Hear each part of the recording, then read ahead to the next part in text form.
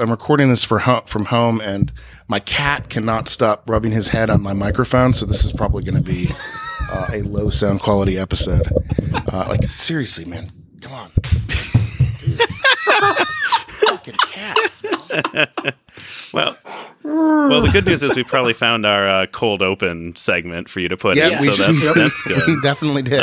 And if you're going to note for the viewers that you have a cat brushing against the microphone, I'm going to say we have a new sound system in place that does not involve a mute button, so the sounds of me drinking wine are going to be evident throughout this podcast. Did I say viewers? Our listeners. I mean, you can say viewers, but I don't think anyone's just watching that SoundCloud line. Yeah, they're just watching the waveform while I drink wine. Right. Yeah, they're uploading the MP3 file to YouTube. Major Briggs's head is viewing this from another dimension right now. So many people around.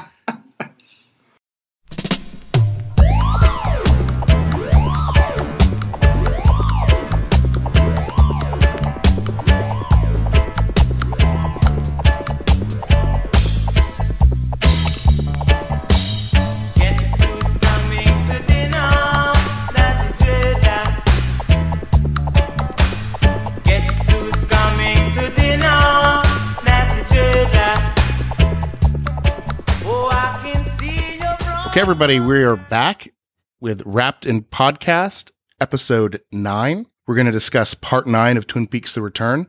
With us, we have the 4 key players in Wrapped in Podcast. Kyle is joining us remotely. I understand that, Kyle, you are in the Florida Keys. Is that correct? Yeah, we're in Siesta Key for a week's vacation, and nevertheless, we're able to take advantage of technology to watch and record this podcast. Well, have you had a chance to go scuba diving or have any mixed drinks on the beach? No, I have not done any of these things. Okay. And Ken is with us. Ken, how are you doing? Doing well. Personally, I am on a private FBI-funded jet somewhere above West South Dakota. And Jeff Fallis is back with us. This is a doubleheader for him. 2 nights in a row recording Wrapped in Podcast episodes. How are you doing, Jeff? I'm doing good. I'm recovering from last night's exegesis, and I'm searching for the zone. You've got that new criticism hangover. Exactly. Don't expect too much from me tonight, but yeah. Yeah, we've all been there, buddy. Okay, so this is I think episode 7 and episode 8 and episode 9 form a kind of interesting triptych where we had 7 as a real plot-driven episode with a lot of exciting things happened, and then there was episode 8 or part 8, which was totally bonkers and nuts and great. I think at least most of the people on the podcast think that. And now with episode 9, we have more action, more things coming together, and it was just a very satisfying hour of Twin Peaks. We started out with a scene of Mr. C, Bad Coop, walking down the road. And this is, for me, it's real interesting because what does it mean that we have the doppelganger of Cooper, Mr. C, without Bob inside of him? As far as, Bob is no longer with him, ostensibly, since we saw the amniotic fluid bag with his head removed from his chest by the woodsman. So what does that mean? I don't think we really got any clues or insights as to what could be different about Mr. C now. But his eyes are still blacked out, which was what I was looking for primarily. And he shows up at this place that is a farm. It's unclear if it's the farm that that fucker Ray referred to at the beginning of episode 8. He knows where to go. Mr. C knows where to go because there's a red bandana on a fence post. We shift from this scene to the Gordon Cole's private jet, where Tammy, subservient as always, brings Gordon some coffee while Albert and Diane are sleeping in the front of the plane. Now the action comes together because Gordon gets a call from Colonel Davis at the Pentagon, and he finds out that there's a place, Buckhorn, not what Cole originally thought, which was, some sort of expletive. Buckhorn, South Dakota, West South Dakota. And Cole's got to talk to Lieutenant Knox at the Buckhorn Police Department. So I've been waiting for this. I've been waiting for some interagency cooperation in the show, which we got to see for the first time here. Unless anybody has anything to chime in with, we can go back to the farm. Well, just that It's been interesting to see these pieces start to fall into place, and it made for a very different kind of viewing experience after episode 8, feeling a little bit like we were ticking off boxes in terms of things that we already predicted would happen and plot lines that we expected to come together in the ways they're coming together. So I suspect, Kyle, it must have been much more satisfying for you, for example.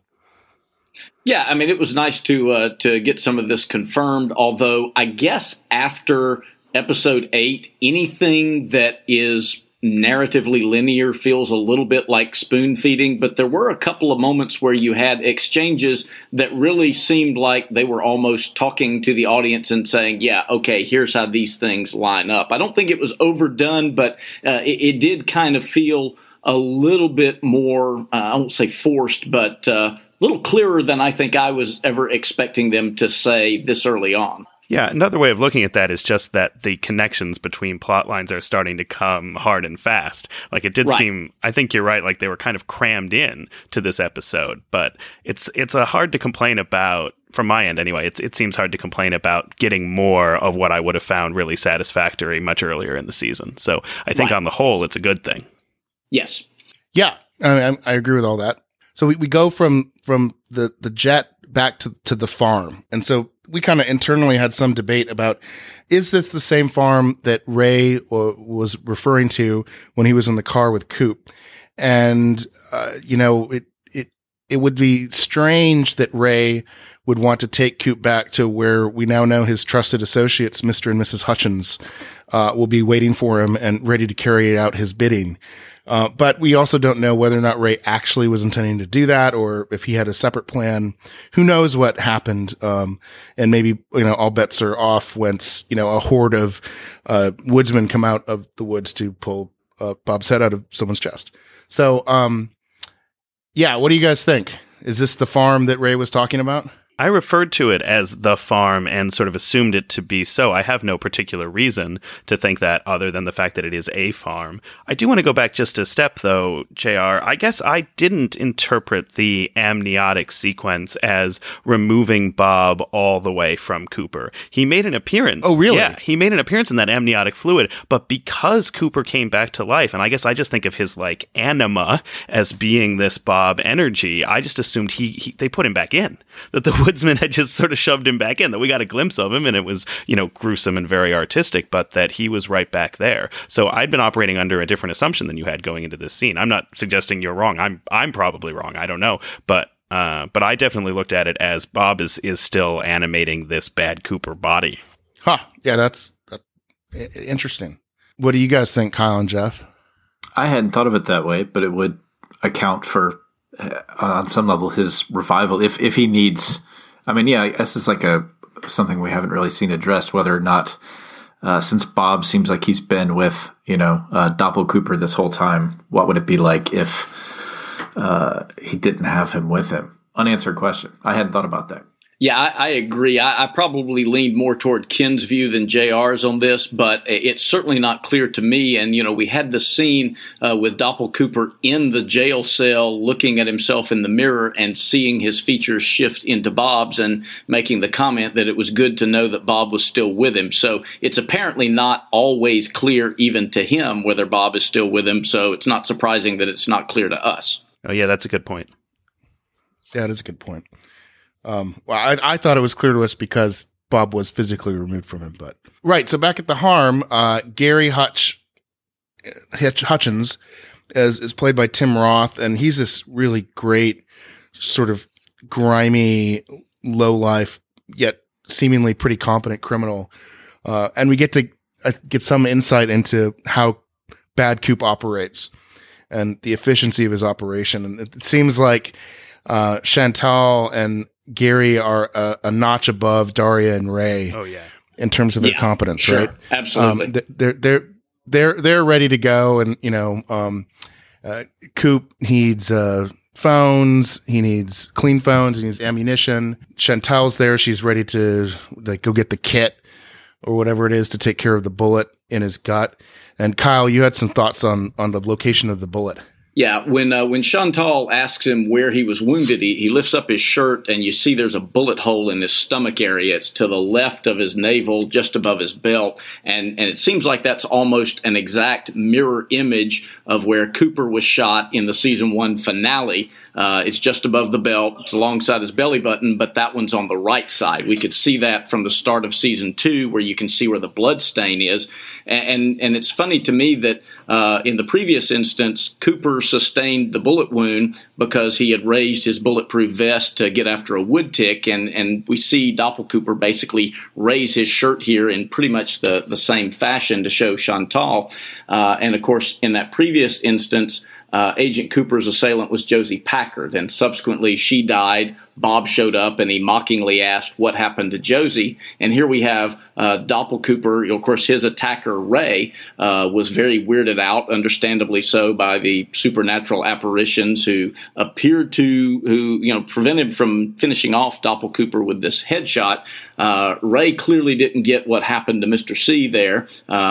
Judging from our own debate, we have some lack of clarity ourselves from what exactly happened. But he, too, had a vision of Bob and surmised correctly that this grimacing placental villain was the key to the whole thing. So we've said amniotic and placental thus far, which means yes. drink twice. Right. We go back to the jet. Lots of switching from the farm to the jet to the farm to the jet, where Cole has to convince Diane to go with them to Buckhorn, where she's expecting to go back to Philadelphia. She's pretty reluctant, but she recognizes that it's a Blue Rose case and sort of agrees begrudgingly to stay. Diane tries to use her phone, but it's blocked. She can't use it. But Tammy's phone rings, or the satellite phone that she used to talk to the Pentagon before rings, and it's Warden Murphy. And it turns out that now Gordon gets to find out that Cooper blew the coop. So we go from here back to the farm. Wait, JR, you left out the really good Albert line. Albert wakes up absolutely. just long enough to look at Tammy, or to look at Diane and say, I know, fuck you, Albert, and goes right back to sleep. That's right. It's delightful. That's right. Yeah, that's great. So back at the farm, we know that the owners of this property are farmers, and apparently they were really taking a load off in the back. One of them is lying face down in the dirt. The other one is like propped up against a wall. Not sure how things are going to turn out for those yeoman landowners there. It turns out Coop's got a new phone, which he uses to text using like circa 2001 texting, because it's just a numeric keypad to someone we don't know who yet. Around the dinner table, the conversation is lively, which I think, Kyle, you adroitly pointed out that immediately calls to mind the room above the convenience store where people are gathered around a Formica table. Right. And the conversation is anything but lively. Yes. Duncan Todd in Las Vegas gets a call from Mr. C. Bad Coop, it's a very brief conversation, but we find out that, did you do it? Not yet. Better be done next time I call. Duncan starts typing. He panics a little bit and calls in Roger, the same Roger that he called into his office, I think, in one of the first 2 episodes, to say that he should never work for a really bad man. Now we know definitively that Duncan is working for Coop. This makes me wonder, like, what's the hierarchy here? If Duncan's working for Coop, who's Lorraine calling when Lorraine is carrying out Coop's, kill order that she gets from Duncan? And we also don't know who Ike the Spike is getting his orders from necessarily, or at least who he's calling. We know he got the picture, it appears, from Duncan Todd. Well, and somewhere in there's the box in Argentina that's looped in to this. Yes. Well, no, definitely. That's who it's seemingly Lorraine called, right? And we just don't know how that's connected into that chain of command, if anything. We shift back to the farm, where Hutch has got a shotgun and a bag, presumably with the clean phones and ammunition or guns that he needs. Coop tells Hutch that he needs to needs to kill Warden Murphy back in Yankton, either at his at his job, at his home, or on the way. So he's got a lot of options there. And so the Hutchins, Mr. and Mrs. Hutchins are a polyamorous couple. They've got an open relationship of presumably mutual respect and assent. That it involves Mr. C making out with her quite a bit before he leaves. Then he gets some Cheetos or something from Chantal. I had a comment about this. Yeah, go ahead. Well, first I was going to say, Hutch, I noticed my second viewing, it seems like he gets his clothes from like the Killer Bob cast-off bin.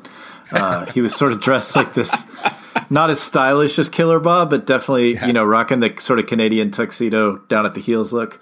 My second observation was that those are definitely Cheetos that Chantal is giving Cooper for the road. And I think when she was in the hotel room adjoining his in one of the early episodes, her room was littered with Cheetos.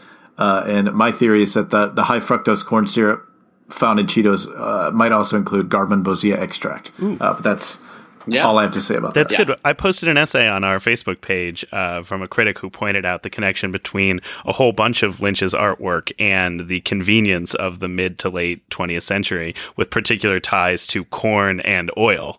So I like that a lot. The idea that high fructose corn syrup is a favorite of Bad Coops fits nicely with that imagery and motif. And there's also like sort of this familiarity, like this had happened before when Chantal had to say Bad Coop. She just gives him some Cheetos for the road. They exchanged a little look there, but that was one of my favorite bizarre moments in the episode. Yeah, no, definitely there was meaning behind the Cheetos.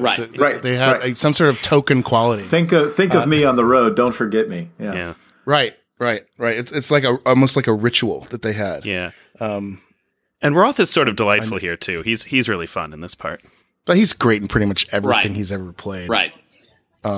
And of course, if you saw the Hateful Eight, there was plenty of interaction between Tim Roth and Jennifer Jason Leigh. And so we go from the farm to the Las Vegas Police Department, which used to have this really like ornate like facade in its entrance. Ken, did you suspected that the Las Vegas Police Department doesn't actually look like that? Yeah, it was just this weird kind of a deco look to the outside. I don't know. I'm not an architecture guy, but I would have been surprised if the Las Vegas Police Headquarters looked like that. It doesn't seem to. It looks like a much more modern building in real life. So this seems to be Lynch's take on what the Las Vegas Police Department might look like in his world. Okay, so anyway, at the police department, what we've got are Dougie and Janie E waiting patiently in a hallway, although Janie E never really looks that patient. And Bushnell Mullins is talking to the brothers Fusco, and who are asking him about, Dougie. And we get a little bit of backstory on Dougie, namely that he's been at the Lucky 7 Insurance Company for 12 years. He's a good worker, slow and steady.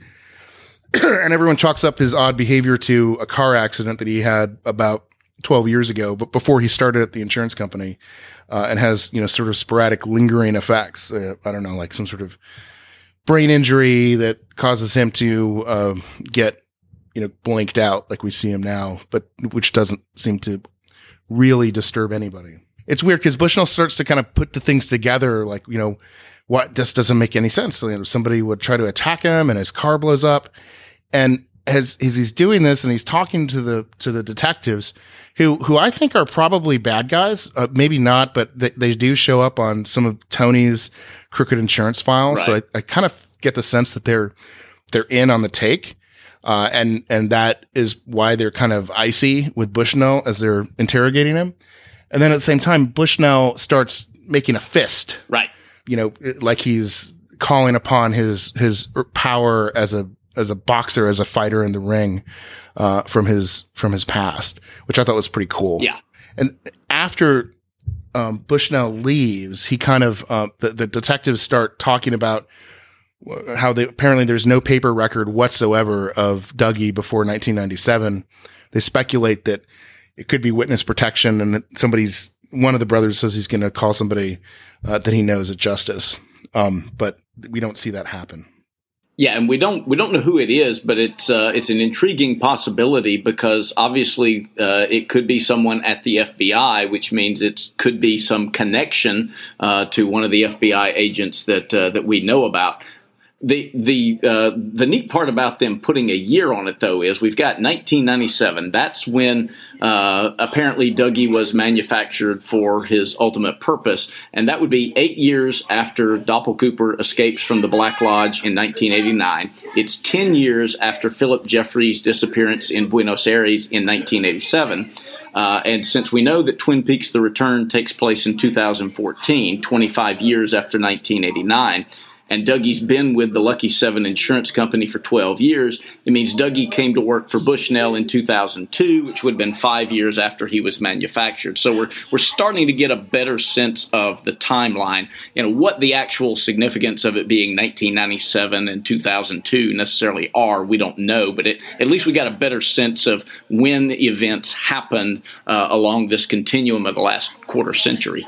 The other thing that kind of jumped out at me in this scene, or it just makes me think about the entire oeuvre of David Lynch's work, and how, I think, Kyle, you said this probably about 25 years ago, that you could easily write a master's thesis, if not a PhD dissertation, just on the treatment of law enforcement personnel in David Lynch's films. Right. I guess, and I think part of why I suspect that the Fusco brothers are crooked is because at least one of them or two of them start cracking up for no apparent reason, which is always a tell that you've got a really brutal and crooked police officer on your hands. Right.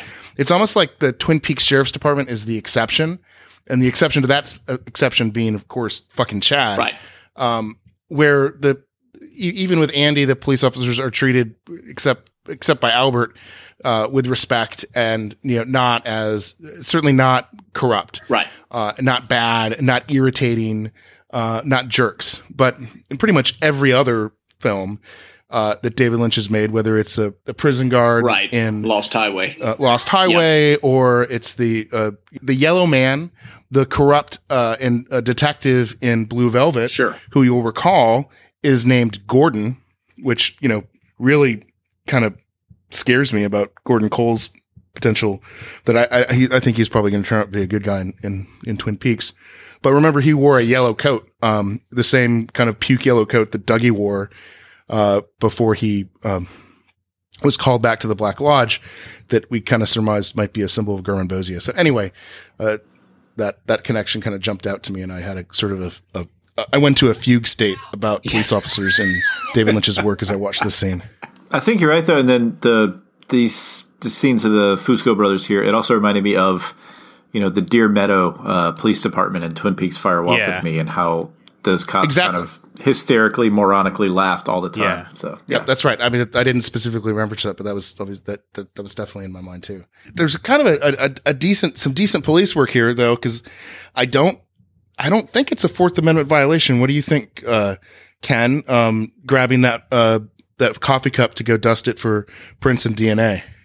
Oh man, I mean, is there anything left anymore of the protection against search? Probably and seizures? not. I mean, we just had another Supreme Court decision. I mean, it's admissible whether or not it's a violation. Is my advice now, right? Right. Yeah, that's depressingly. Right. So they grab his coffee cup to dust it for prints and get some DNA workup, which is about to happen, but then of course it doesn't, because it turns out that Ike the Spike fucked himself. Finally. That's right. They've got his location, and like the cops are just filled with glee. Like, ooh, that sounds like fun. I'm gonna go get Ike the Spike.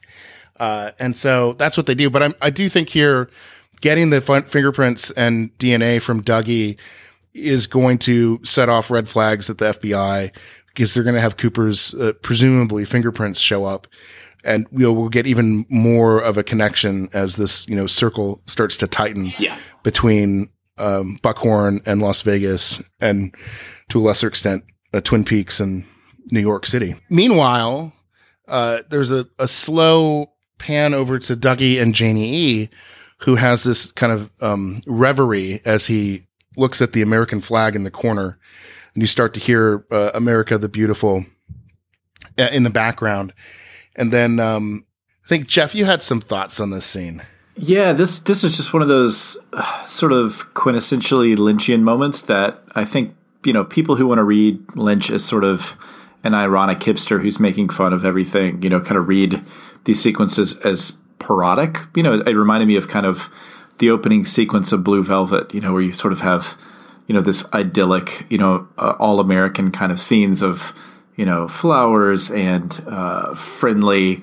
It seems like a montage from like the 50s, like a fire truck, with a waving fireman, kind of rolling by slowly.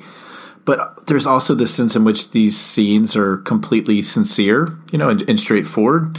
And, it's almost like, you pick the most obvious rendition of the America the Beautiful played by the Air Force Band, but the look on, Kyle MacLachlan's face playing Dougie Cooper was haunted, and it kind of genuinely moved me by the end. And so this kind of weird Lynchian mixture of something that seems like it's so square that he couldn't possibly mean it, but I think he does. It's like something from like a 50s B movie, but it's still affecting. And then it reminded me of, that in the autobiography of FBI Special Agent Dale Cooper, which we've debated whether or not that's canonical, but early on in it, young Cooper has a poster of Jimmy Stewart in the FBI story that only he could touch. And I could see, right.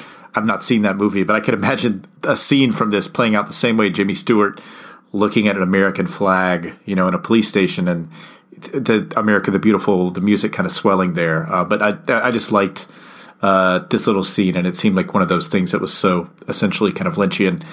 But then we see some shoes, some high heel shoes, some red high heels walking by, and I think the music stops and we get, low, ominous electrical whooshing. But I think Kyle, Jay, or somebody else had something to say about the heels. I just wanted to point out the bit about the America the Beautiful and the flag. Right. Yeah, so when I saw the red heels, I immediately thought of Wizard of Oz, but Kyle, you had a different view. Yeah, and I will admit, I almost always miss the Wizard of Oz references in David Lynch's work. I've been doing that since Wild at Heart, so it's possible that I missed that, but I took the red shoes literally, and when you think of red shoes, you think of Audrey Horne, who, of course, wore the saddle shoes to school and then took them off and replaced them with red high heels in the pilot, and that really gave us an indication of who Audrey Horne was, really summed up her personality quite a bit. And the reason I thought of that was that Dougie Coop keeps finding resonance with important ties to Dale's old life. He's connected to the guns, the badges, the word agent, the words case files, the American flag, red shoes that presumably remind him of Audrey Horne, and then the electrical socket from which he emerged. And I think it's rather telling in this episode, Dougie Coop's only line, the only word he says is answers. And I think we're starting to get a little bit closer. We get some answers on some other things in this episode. I think we're starting to get a little bit closer to the answers for Cooper actually coming out of this Dougie state.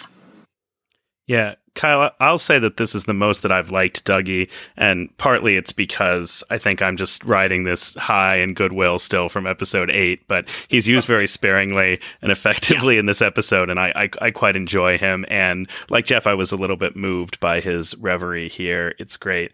I think, Kyle, that if you think of red shoes, you either think of Audrey Horne, I'm always thinking of Audrey Horne, or sure. you think of Zalman King, really. It's one or the other. The Red Shoe Diaries, or Christian Louboutin, I guess. So, Jeff, there are people who think that David Lynch is being sarcastic or parodic when he presents these elements of Americana that he loves so much. That's a school of thought that's out there? I think so, yeah. I think there are some people who kind of read it all as this ironic, kind of hip parody of things. And I've never read it that way, but I think some people have over there. Yeah, those people are wrong. Their souls are impoverished, and I pity them. I feel bad for those people. That's a terrible way of looking at the world. They might have been manufactured. You can't blame them. That's right. There's no history of these people. That may be their purpose. Right. What? Their purpose is to draw my ire and make me furious. But I have one little shot in this sequence I'd like to point to also. Just at the beginning of the reverie here, at like 17 minutes even, where I happened to pause it while we were talking about this, there's a shot of the American flag with the light coming at it from the right, and its shadow on the wall. And it almost looks like the wall is forming sort of a doorway. Like when I glanced over at it, it seemed like the woman in the red shoes was actually going to emerge from the wall, which, given that he pans over, or his gaze is drawn over to the electrical socket a minute later, from which things have a tendency of emerging in this show, would not be all that surprising, right? If somebody actually came out of a wall. But it's a lovely little shot, and the whole sequence is really impressive and enjoyable to watch. Well, Ike the Spike has an answer for JT: no cigar. He's taking medical leave and he's drinking Evan Williams. He makes a phone call from his hotel room where the cops he doesn't realize have got him cornered. He drinks the whiskey, and at that point he comes out into the hallway, and he's trapped between two trios of police officers on either side with their guns pointed at him, and he's got one very bandaged hand, and he just, he gives up. I kind of wondered if he was going to try to fight or do some sort of crazy Yoda shit, to fight the cops, but he doesn't. He kind of gives up and makes this little sound, a little like groan sound, that I quite enjoyed. Yeah, I'm happy to talk about the difference between Bulleit Bourbon and Evan Williams in terms of bang for your buck, if you like, if anybody's interested in a subsidiary Ken's Beverage Corner. But he did grimace when he drank that Evan Williams. Yeah. I mean, if you're gonna do the rum thing, I think we can just note that Evan Williams is definitely down market from Bulleit. But I don't think that's true. Evan Williams is cheap bourbon that tastes good, and it's a successful Heaven Hill product, and it's probably less mass produced at this point than Bulleit. Bulleit has some good people. Tom Bulleit is a really good guy, but that is extremely mass produced, extremely mediocre juice at this point. And Evan Williams, if you can get it in the well somewhere in a whiskey sour or something, is all right. I'm not actually sure I agree with that. Heaven Hill has a good flavor profile. It's good whiskey. Okay. I'm cutting that.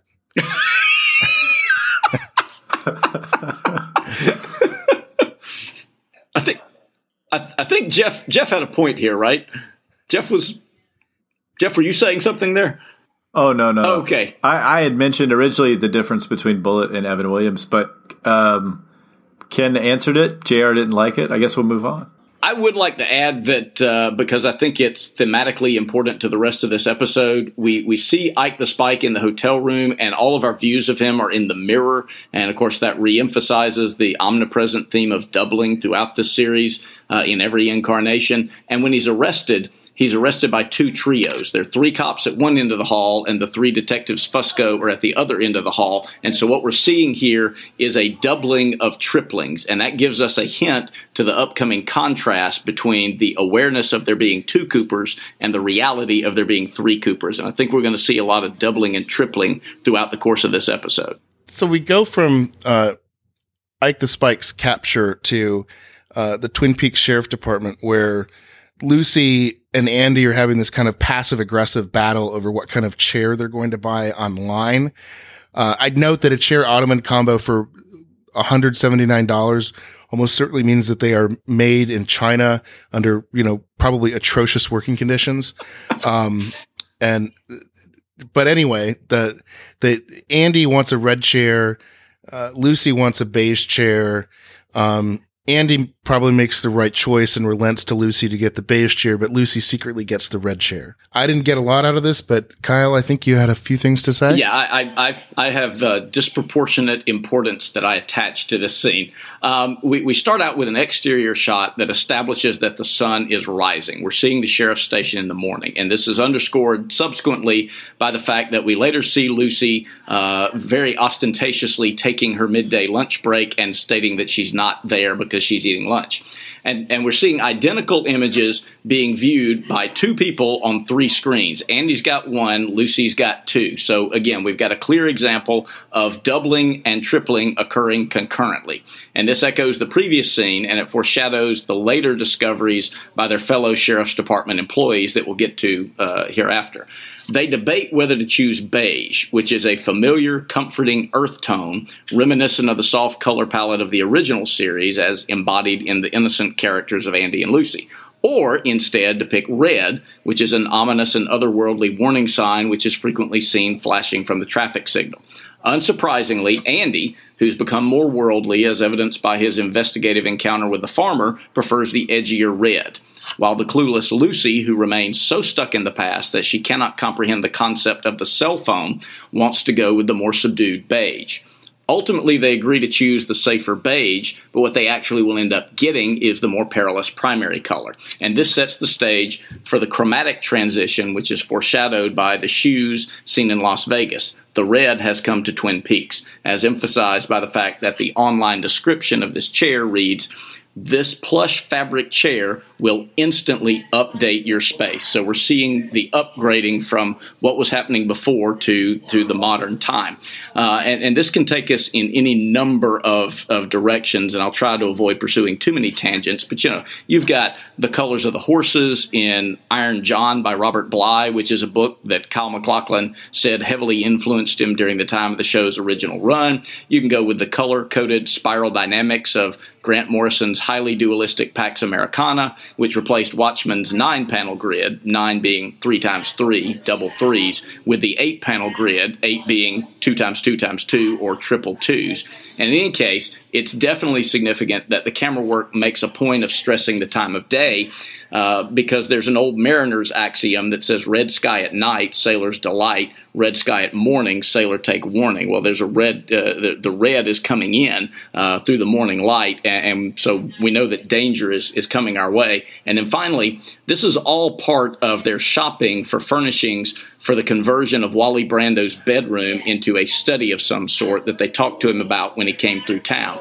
That's further severing the ties to Twin Peaks of the aimless Wally, who's probably the son of Dick Gotta-Light Tremaine, and it will allow Andy and Lucy to read together quietly at home in a way we haven't seen them do since the original series pilot. So, in other words, this is a seemingly silly scene that I think carries a ton of important implications. Yeah. And then Johnny Horn runs into a wall and hits his head. He might be dead, but he seemed to be breathing from what I could see. It's kind of a random and stark scene, but it's new information about characters that are out there. Johnny Horn, apparently he's not supposed to be let out. Yeah, the thing that I took away on this was that the bloody headbutt into the wall reminded me of Leland's death, and at the moment of the impact, although we don't actually see the impact, we do see an electrical flash of light, which does not portend well for Johnny Horn. Kyle, it sounds like there's some celebrant Floridians nearby. Okay, is that problematic? No, it's probably not a big deal. I mean, really, whatever. It is what it is. I just wondered where it was coming from. It did sound like there's some raucous folk. Yeah, there about and I naturally assume that'd be where you are. Well, that's you do know one of those people.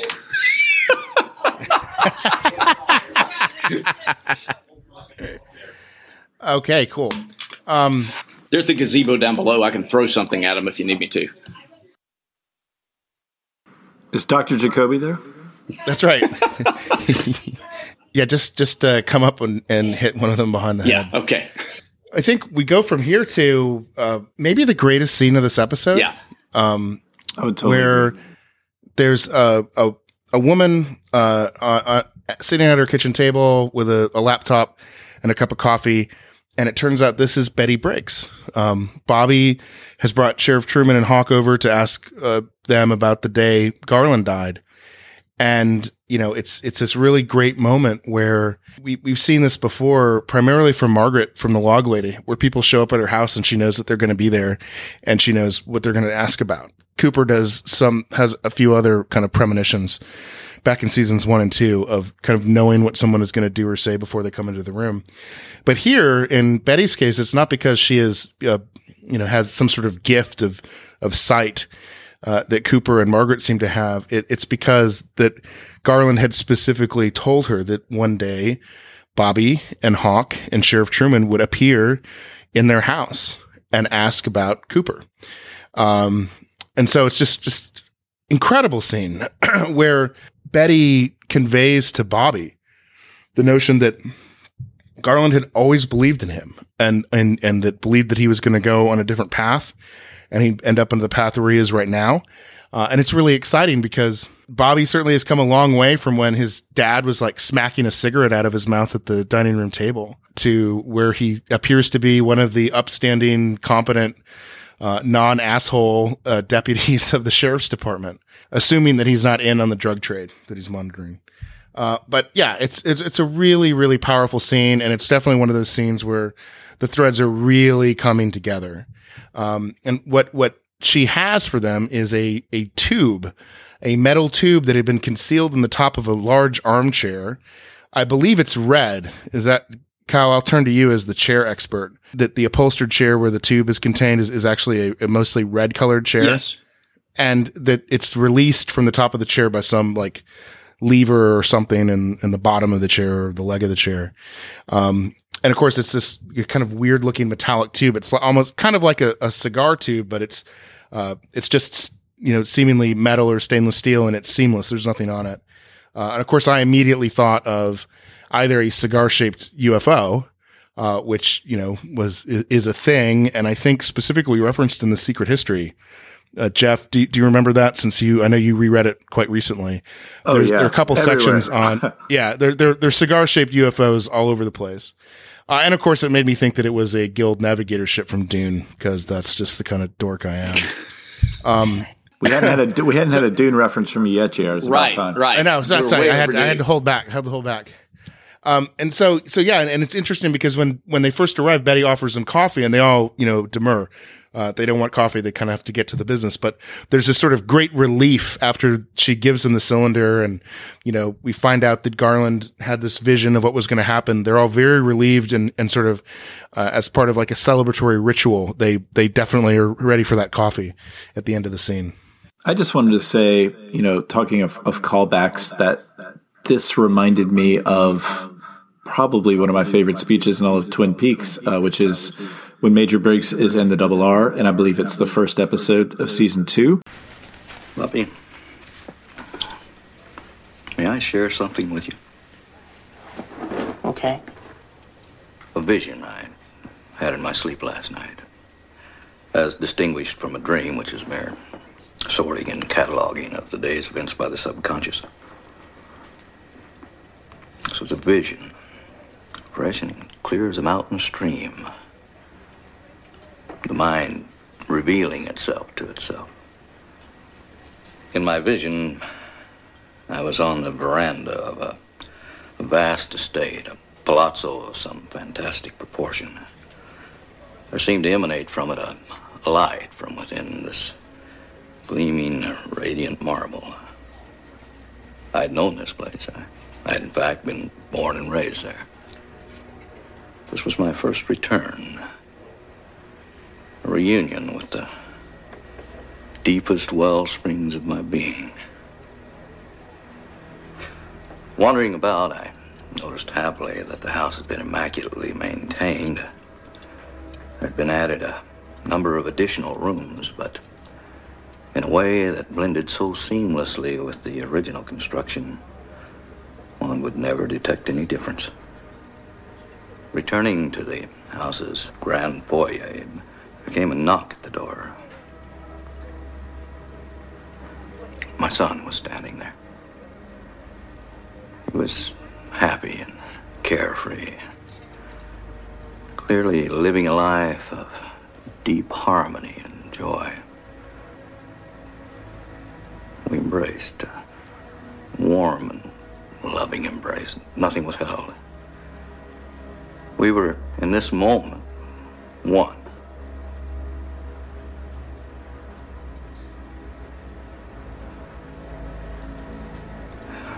My vision ended. I awoke with a tremendous feeling of optimism and confidence in you and your future. That was my vision of you. real? I'm so glad to have had this opportunity to share it with you.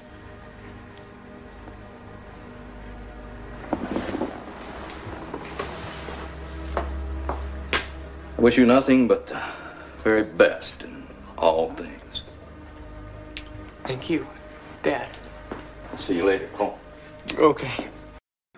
Bobby seems moved, by the end of it. He's like, really? And I love the callback to that scene. And Right. it's one of those great, totally surprising, unexpected things. You can't imagine at this point recognizing that in Bobby at all, but Major Briggs was able to. And the callback to that was one of the best things about this episode. And I think Major Briggs may be my favorite character in all of Twin Peaks. No, he's great. He's definitely one of my favorite, if not my very favorite characters, maybe next to Albert. Yeah. In the whole show. And so we go from this scene to Buckhorn to a waiting room. Gordon notes that it's a waiting room. Albert notes that the people they're waiting for are right behind them. Kyle, I think you had like maybe one or two thoughts about the waiting room. Yeah, this would be the second point on me putting way too much emphasis on a very minor point. But I don't think that line about it being a waiting room when it's an obvious point, I don't think that's a throwaway because we've always had the traffic light as a symbolic, albeit vague, staple of Twin Peaks. And we've seen in Season 3 distinct flashes of red, yellow, and green. There's a lot of green in this scene. There are potted plants. The floor tiles are green. There's a painting on the wall. The doors that are visible in the hallway, and particularly the furniture in the waiting room where they're going to be waiting is green. And, of course, that's the opposite of red on a traffic light. So it's significant that in this scene, in this episode, we've already seen a pair of the titular red chairs. I mean, the chair figures in the title of this episode, but we've seen these red chairs in Twin Peaks, the town, not the show. We've got the chair that Andy and Lucy buy online. Then we got the chair in which Major Briggs hid the crucial clue. And actually, we've seen 3 of these chairs because there's Major Briggs's chair, there's the chair Andy and Lucy decide to buy, and then there's the chair that Andy and Lucy actually buy. So again, we've got an example of doubling and tripling taking place simultaneously. In this scene, the pivotal figure is Diane. She's the only one who actually does any waiting in the waiting room. She's the only one who actually sits on the furniture, and she's the only one who has any knowledge that's relevant that isn't shared with one of the other characters. She's wearing a green suit with a red collar, a red bracelet, and red shoes with slight yellow accents on her clothing. She's got a handbag beside her on the green seat, and it likewise combines streaks of the very same traffic light colors that have been seen by those characters with higher ties. Cooper saw red in the casino, Carl saw yellow at the intersection, and Cooper saw green at the office. And so the color scheme, in turn, ties into the doubling and tripling. We got the duality of stop versus go and the tripartite signal of red, yellow, and green. Cooper has 6 letters, and 6 is the product of 2 times 3. Carl sees the yellow light at the intersection of Sparkwood and 21 begins with a 2 and is evenly divisible by 3. So in light of this red-green duality being emphasized in this waiting room, we have to ask, have we seen a red waiting room anywhere? And the answer is, of course, we have, because the so-named red room in the Black Lodge shows the little man from another place telling Cooper, this is the waiting room. I mean, he comes right out and says it, although, of course, he says it backwards. And if we really want to go deep into the whole red-green thing, there are also a lot of red references in the Las Vegas scenes in this episode. The high heels are red. They talk about the tail light, which is red. The coffee cup that they go take from Dougie Coop is also red.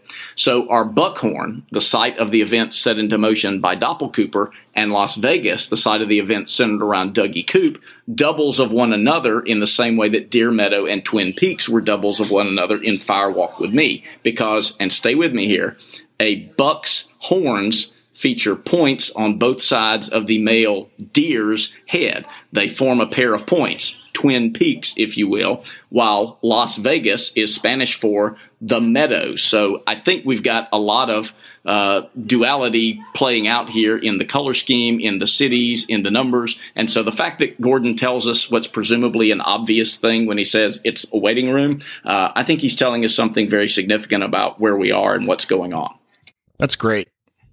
I especially like the connection between Buckhorn, Twin Peaks, Las Vegas, and Deer Meadow, and the notion that we've already talked about that Deer Meadow and Twin Peaks might be sort of doubles or doppelgangers of each other as a town themselves. Moving on, Diane tries to smoke in the waiting room. Detective Mackley tells her he can't, and she says, "It's a fucking morgue!"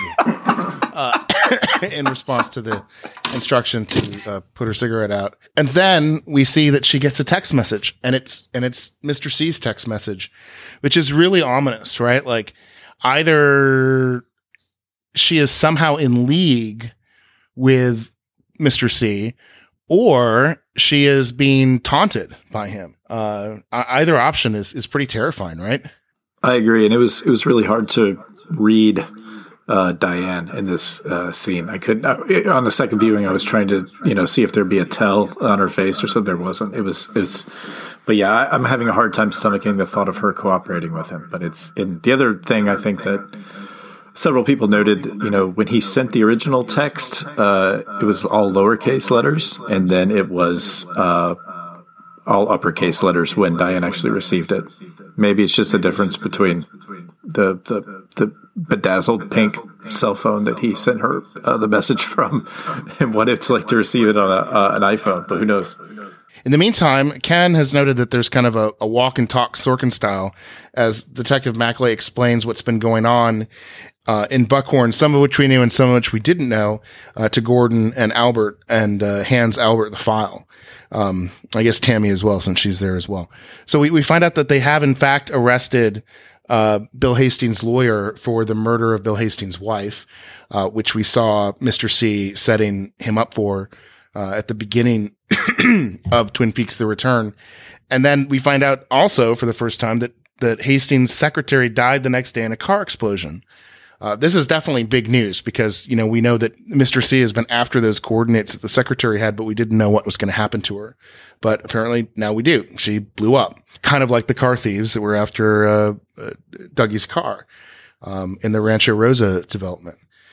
And of course, after all this is described, Albert has maybe the best line of the episode. What happens in season 2? Well, yeah, JR, you can see why they wouldn't have time to show us the off-screen. They would have to do the death in an explosion of the secretary off-screen, right? I mean, we only have 18 hours to present this mystery, and there's so much sweeping to show, Yeah, that's right. You'd have to cut out some silent staring. Sure. Right, exactly. Yeah, right. Or the second performance by Avois Simone. First of all, how dare you? That's right. Well, they come into the morgue, and Constance is back, and man, the sparks are flying between our fan favorite, show favorite Constance and the perennial Albert. He's really in his own. For the first time, Albert isn't actively trying to make a dig at somebody. He's kind of enjoying the fact that Constance notes that Hastings was a marbles champion of the 6th grade and lost his marbles when the dog got his cat eyes. It's really, really good stuff. Constance is awesome. Yeah. So you guys coming down as Albert Constance shippers? Is that what's happening here? Yes. Let's ban the word shippers from this podcast, please. I think I hesitated to bring it in the conversation, but I didn't know how else to say it. Right.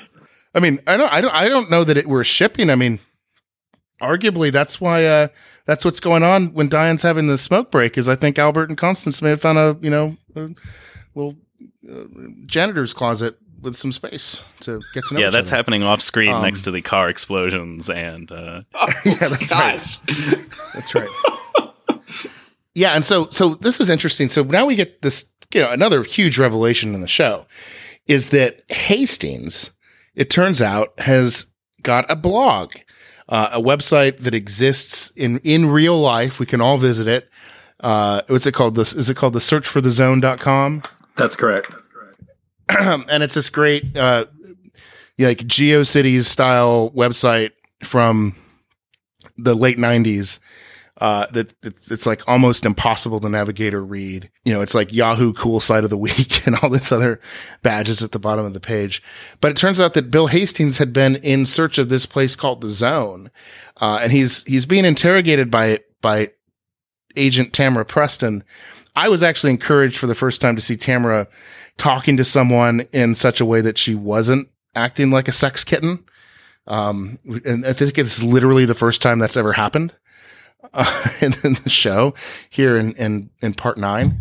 It turns out that in Bill's last blog entry in his website about searching for the zone, that they enter that he has this entry where he says, we entered what they call the zone and we met the major. So it like, I think, Kyle, is it your theory or Ken's theory that the blog entry likely appeared the day that Briggs died? Yeah, well, just looking at the timeline, they said that was a blog entry from about a week ago, and presuming that Buckhorn and the Doppelcooper scenes line up chronologically, that would have taken place in episode 7, which was the day before. Constance told Cynthia that Garland died 5 or 6 days earlier. So, it works out to be around a week. And so he very likely could have posted that the day that Briggs died.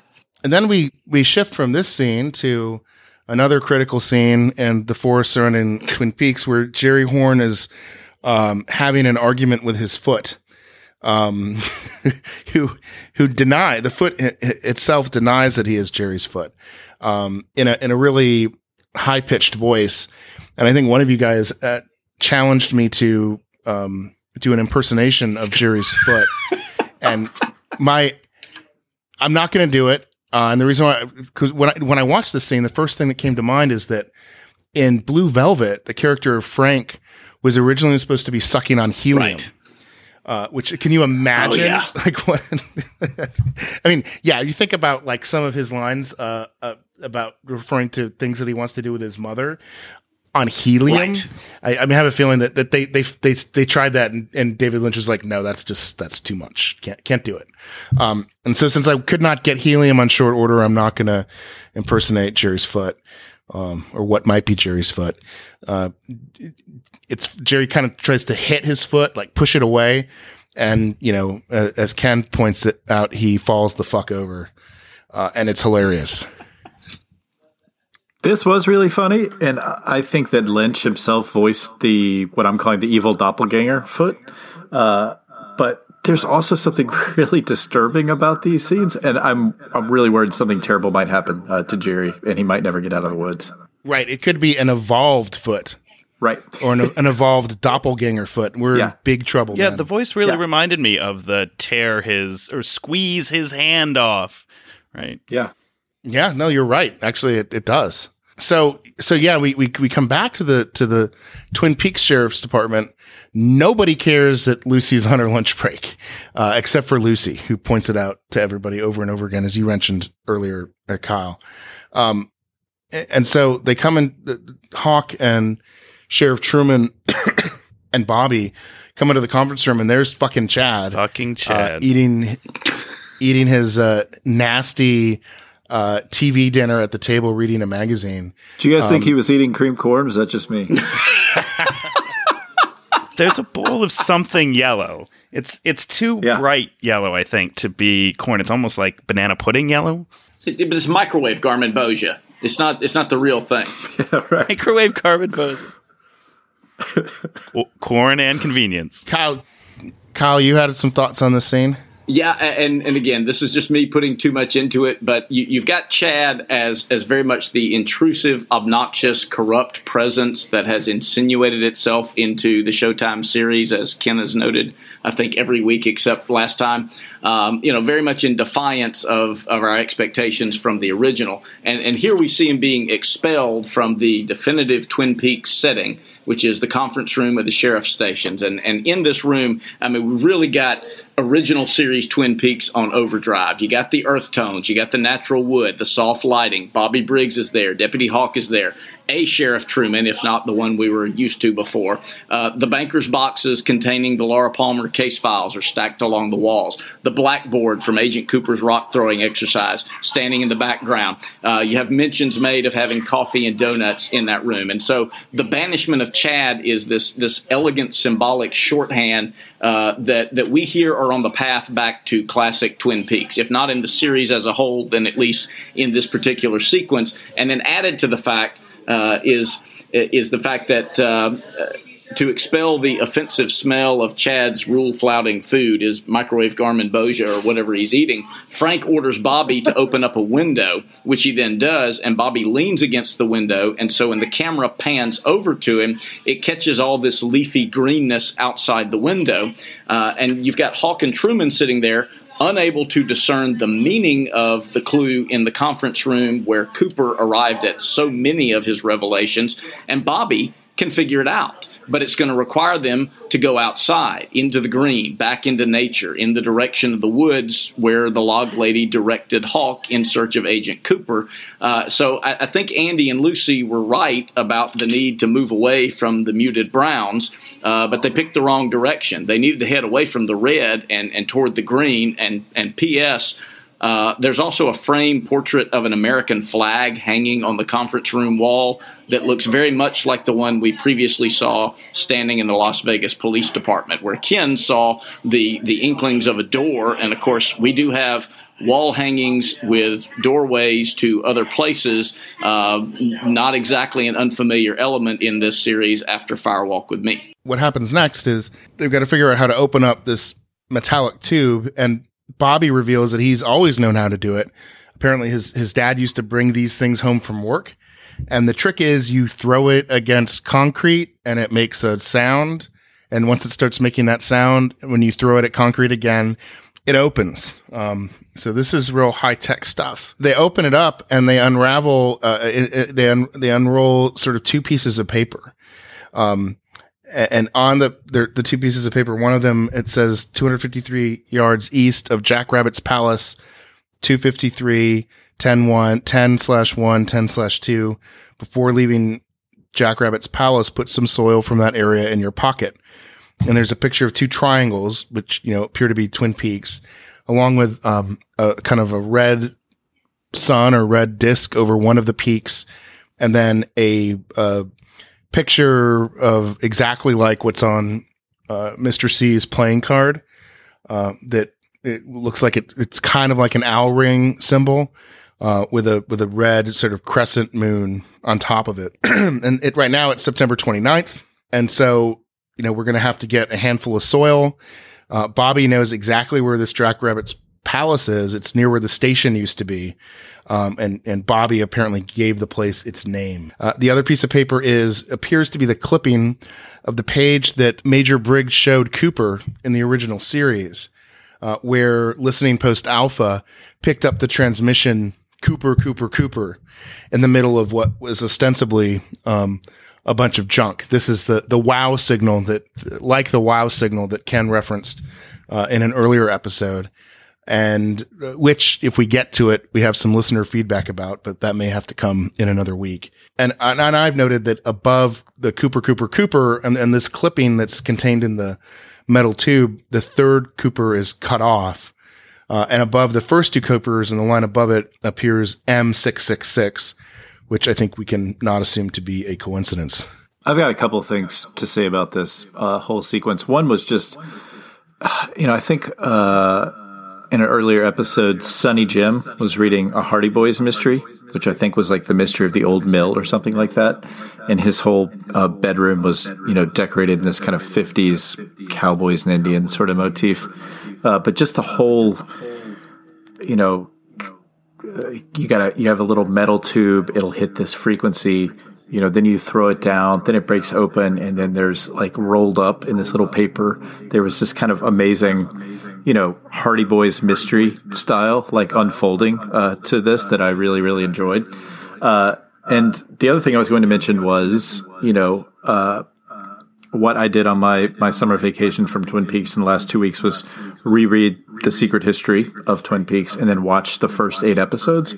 But one of the things that I gleaned from that was The Secret History ends with, I guess it's an account of when Agent Cooper visited Major Briggs, and Briggs had thought that Cooper was supposed to be his sort of control, the person who was going to replace Doug Milford as his boss superior at the monitoring station outside Twin Peaks he was working at. But then it ends with Cooper visits him, and then the sort of last thing, and he thought that Cooper meant that Cooper was the one who was going to take his place. But then after Bad Cooper, fresh out of the Black Lodge, visits him, Major Briggs says, he just left, something's wrong, which how many times have we heard something's wrong in Twin Peaks: The Return? The message holds the answer just as I thought, but I've misinterpreted it. Protocols are in place. I must act quickly. And so I was wondering about this. Here we don't see the three Coopers, that came through in the message. We just see Cooper, and then a half Cooper. And then the way that Hawk interprets this is two Coopers. But my kind of sense of the end of the secret history and this Cooper message was that, it's some message from, who knows, maybe Cooper in the Black Lodge 25 years later or something, letting people know that there are more than one Cooper out in the world. So I thought it was interesting. There's two, maybe the 2.5 Cooper is Dougie Jones. That's why it's cut off. But I liked that reappeared. That was my theory, my grand theory coming out of rereading The Secret History, was that the Cooper message had something to do with the state of affairs, as we've seen play out in the first, 8-9 episodes here. So that's all. Yeah, and Jeff, I think you're absolutely on the right track there, because, again, going back to the theme we've seen recurring throughout this episode, Hawk correctly reads the dual Cooper being there. He'd mentioned last time, or actually in episode 7, where he read the good Cooper is still in the Black Lodge, so therefore the Cooper that came out of the Black Lodge isn't the good Cooper, which I think's pretty flawless detective work there. So he's right about there being a dual Cooper, but because the third Cooper's cut off, he doesn't know that there's a third Cooper. And of course, Garland didn't know about Dougie because he foresaw this moment in 1989, and we now know that Dougie wasn't manufactured until 1997. So he didn't realize the third Cooper mattered either, and that's why he scissored these as off center as he did. And again, it's no accident that the dual and triple Coopers are combined in the same scene with the recurring 2-5-3s that we've seen throughout The Return. 2-5-3 begins with a 2, it ends with a 3. The middle digit is the sum of 2 plus 3. This scene gives us 2 2-5-3s, one a physical distance, the other a time of day, but it also gives us 3 2-5-3s, 253 yards, 2:53 p.m. on October 1st, and 2:53 p.m. on October 2nd. And when do Lynch and Frost share this news with us? In episode 9 of an 18-episode season. Twin Peaks: The Return is halfway done in the episode whose number is 3 times 3. So we're getting a lot of these connections coming together throughout this episode. And finally, after the pure heroine David Lynch of episode 8, it's nice to see the pendulum swinging back in episode 9, which I think ties with episode 7 as what Jeff correctly referred to as The Return's frostiest episode yet. Yeah, usually I task myself with combing Twitter for this sort of thing, but it's only been a couple of days since airing. Does anybody know if someone out there with a lot of time and energy has tried to plug all of the letter and number combos from this slip into something? In a fan community where people are taking the light flashes off the windows of an FBI jet and turning them into songs and all kinds of things, somebody must have tried to figure out what every single letter number sequence on here represents. I mean, we pointed out the M666, and obviously the Coopers matter, but it wouldn't shock me if the other letter and number sequences weren't just noise or filler either, especially given how distinctly they're displayed on the screen. I was going to say in reference to kind of numerology that this might be a little off subject matter right now, but I dug a little bit into the searchforthezone.com website, and there are some coordinates hidden at the very, very bottom of the website. And I think some intrepid internet detectives figured out, where that was, and it's some remote location in South Dakota. So, and that might be where everyone is heading for a battle royale in episode, 16, 17, 18. Nice. Yeah, we move from this scene where the contents of the tube are revealed back to Buckhorn, where Diane is smoking outside. Cole and Tammy come out to join her while Albert's indisposed. I already shared with everybody my theory as to how he's indisposed. And, this is an amazing scene. It's just fantastic, like 2.5 minute shot of Diane sitting there smoking, confident, really nonplussed by everything that's going on around her. And then you've got Gordon, who just stares at the cigarette, stares at Diane, stares at cigarette, stares at Diane, kind of smiles a little bit. He's clearly fiending for that cigarette. And then Tammy's just freaking out. She's so uncomfortable. And I don't know. I suspect part of why she's uncomfortable is because Gordon's attention is entirely on Diane and not on her, except when he kind of furtively looks over at her occasionally while he's mostly focused on the cigarette and Diane. But like she changes positions like 15 times in like 2 minutes. It's really, it's interesting to see how uncomfortable she is and how relatively comfortable, Gordon and Diane are in this scene. Yeah. Right.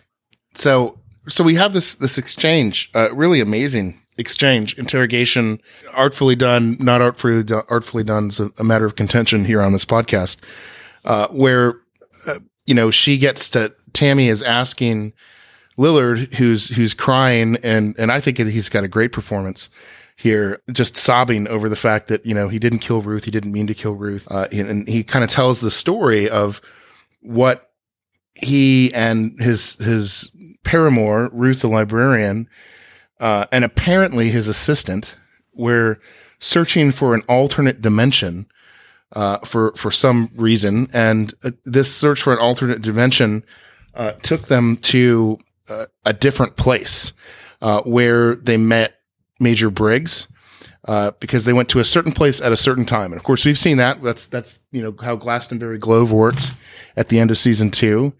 They had to appear at a certain place at a certain time in order to enter the Black Lodge. And somehow that's what's going on here. And they happened to meet Major Briggs through this process where he was apparently hibernating, I guess, which explained why he isn't aged.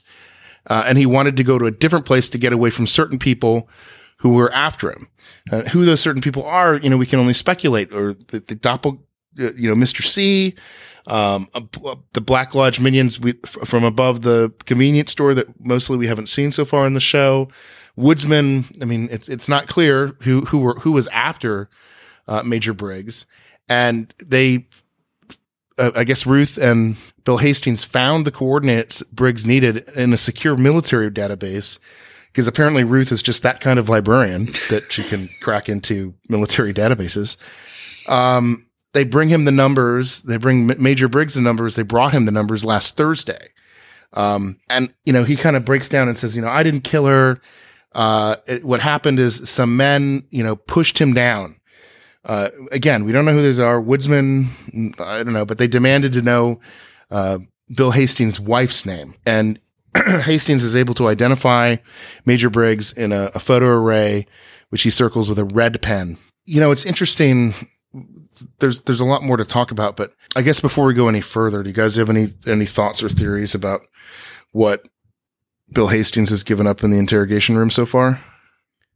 It does seem like this story doesn't quite hold together, but I guess I accounted for the inconsistencies by just the fact that Hastings just seems fried, damaged, kind of destroyed by his encounter, with, just even his minimal kind of encounter with what he calls the zone, and in the lodges. And it reminded me of Dougie, and the fact that, I guess for regular mortals, it's very dangerous. You can get your soul annihilated if you go into these places. And it does seem like Hastings just seems emptied out. And, this a great performance by Lillard. And, just all he has left, it seems like, is, thinking about the Bahamas and mixed drinks and scuba, which might be a good segue into Ken's Beverage Corner.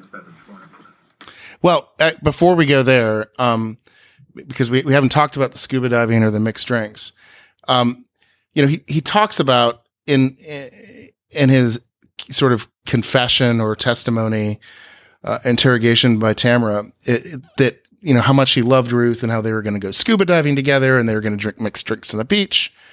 But, what occurred to me watching this, and I don't know why it never occurred to me before, in terms of a man who dismembers his lover in a brutal and awful fashion, and later on has no memory of doing it and insists that he didn't do it, of course, reminds me of Lost Highway, right? Sure. Where Bill Pullman is going down the hallway past the red drapes, the red curtains, looks in the mirror, and something happens. As we know, it's very hard to unravel in a logical way anything that happens in that movie. But I do feel a really strong connection between Bill Hastings and Bill Pullman's character in Lost Highway. But having said that, I will now yield to Ken for his beverage corner. Well, thank you. Just on Lillard, though, I actually, my thing on Lost Highway is that you can logically explain almost everything in it using one theory or another, right? You're just always going to come one logical step or inference short. This is definitely a different Lillard, though, than we saw in the first couple of episodes. So I agree that it doesn't all quite add up, because it's odd that he would be this fried and desperate and acting out sort of the long-form exploration of grief aspect of his story after he's been in jail or for a few days, right? He seemed to be holding it together at the time he was arrested and immediately thereafter. So it's an odd and sort of sudden shift. But anyway... So Bahamas, mixed drinks, scuba. I did want to talk a little bit about what one can drink in the Bahamas. You would think that you can drink rum in the Bahamas, but one thing you can't really drink is Bahamian rum. There haven't ever, at least in recent years, been particularly good rums produced in the Bahamas, and there's one small distillery there now, but the main reason is that there was a distillery in Nassau owned by Bacardi for a very long time. And Bacardi closed that distillery in 2009, announced that they were closing it in 2007, but closed it in 2009 because of a program that most people probably aren't aware of involving tax breaks for rum companies. So the vast majority of the rum that is consumed in this country, produced by the Bacardi Corporation and the Captain Morgan Company, which is owned by, I think, Pernod Ricard, is subsidized by huge, huge tax breaks from the U.S. government through the government of Puerto Rico. And there was fear at one point that Bacardi would leave Puerto Rico behind, and so they were given these tax breaks. So they're actually rebates. So they pay the tax, and then the tax comes back. And it was originally 10%. And in 2011, it went all the way up from a 10% tax rebate to a 46% tax rebate. And the amount between 2011 and 2017 that was rebated to Bacardi was $434 million. Now, originally, a lot of this money went towards economic development and social programs in Puerto Rico. Now, I'm led to understand the vast majority of it just goes back into the pockets of the Bacardi Corporation. And one of the reasons Bacardi closed a bunch of their other distilleries around the Caribbean was because they weren't getting the same kinds of breaks that they were getting from Puerto Rico. And one of the reasons the U.S. decided to weigh up the rebate from 10 to 46% was because they were terrified that Bacardi would leave Puerto Rico in much the same way that Captain Morgan had announced that they were going to open up in a non-U.S. territory. So it's a little bit like, there was actually a little bit of a competition between two U.S. territories, Puerto Rico and the U.S. Virgin Islands, which is where Captain Morgan opened up their major, huge distillery. So it's a little bit like the booze version of the scam that major sports owners are running on the mainland, where you hold the citizens of one area hostage and insist that they give you huge tax breaks and publicly funded stadiums in exchange for keeping your team there. And you just say, well, if you don't provide us with this giant handout and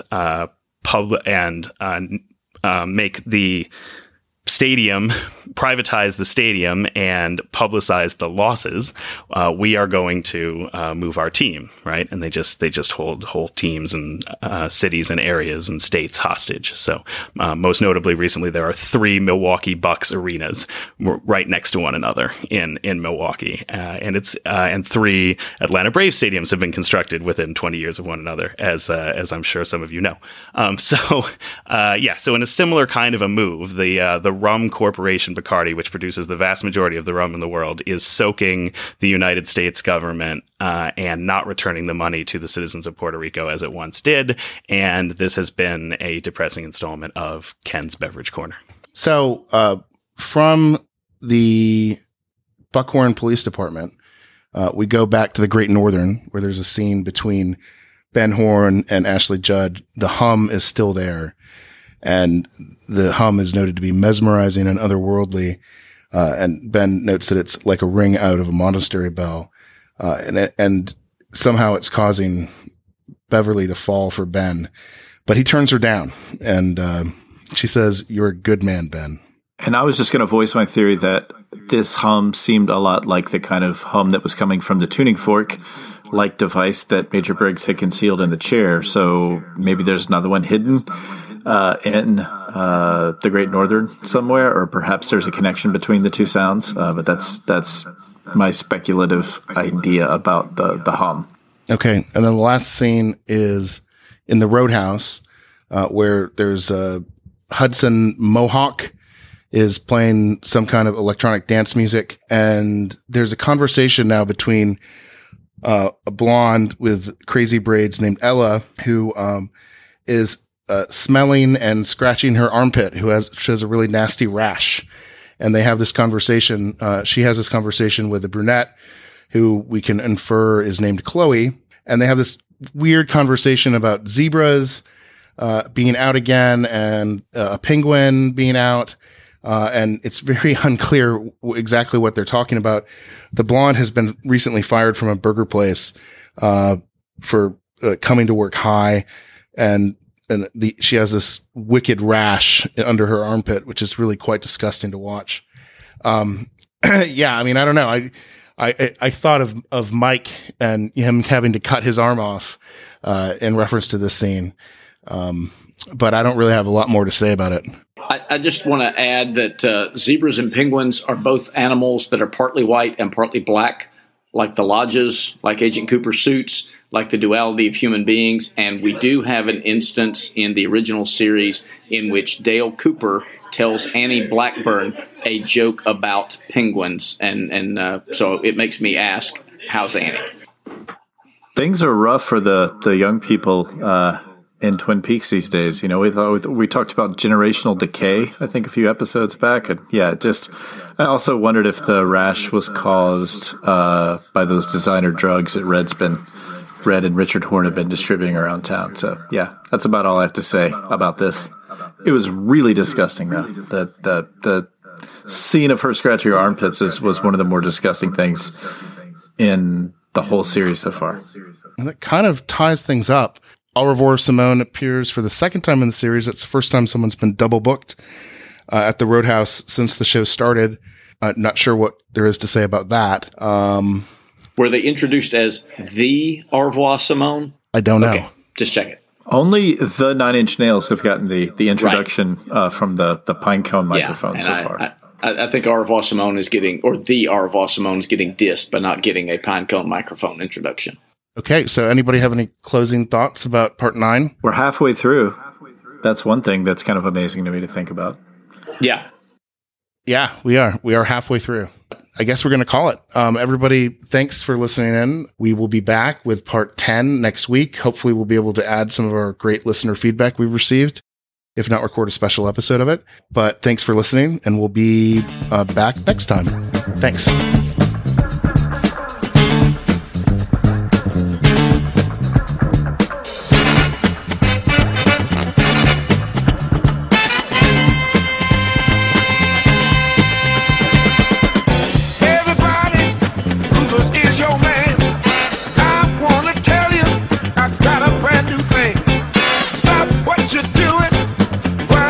You at now you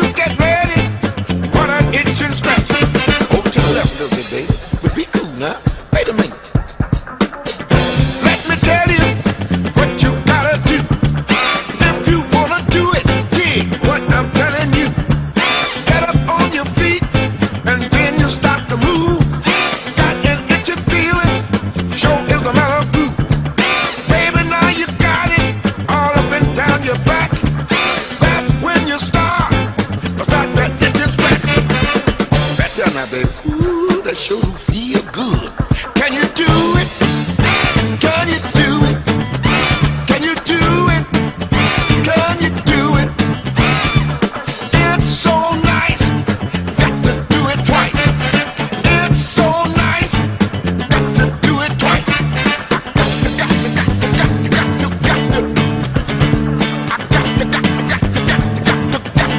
Listen.